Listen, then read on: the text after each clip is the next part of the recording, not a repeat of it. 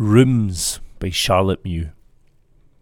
I remember rooms that have had their part in the steady slowing down of the heart. The room in Paris, the room at Geneva, the little damp room with the seaweed smell, and that ceaseless maddening sound of the tide. Rooms where, for good or for ill, things died. But there is a room where we, too, lie dead. Though every morning we seem to wake, and might just as well seem to sleep again, as we shall somewhere in the other, quieter, dustier bed, out there in the sun, in the rain.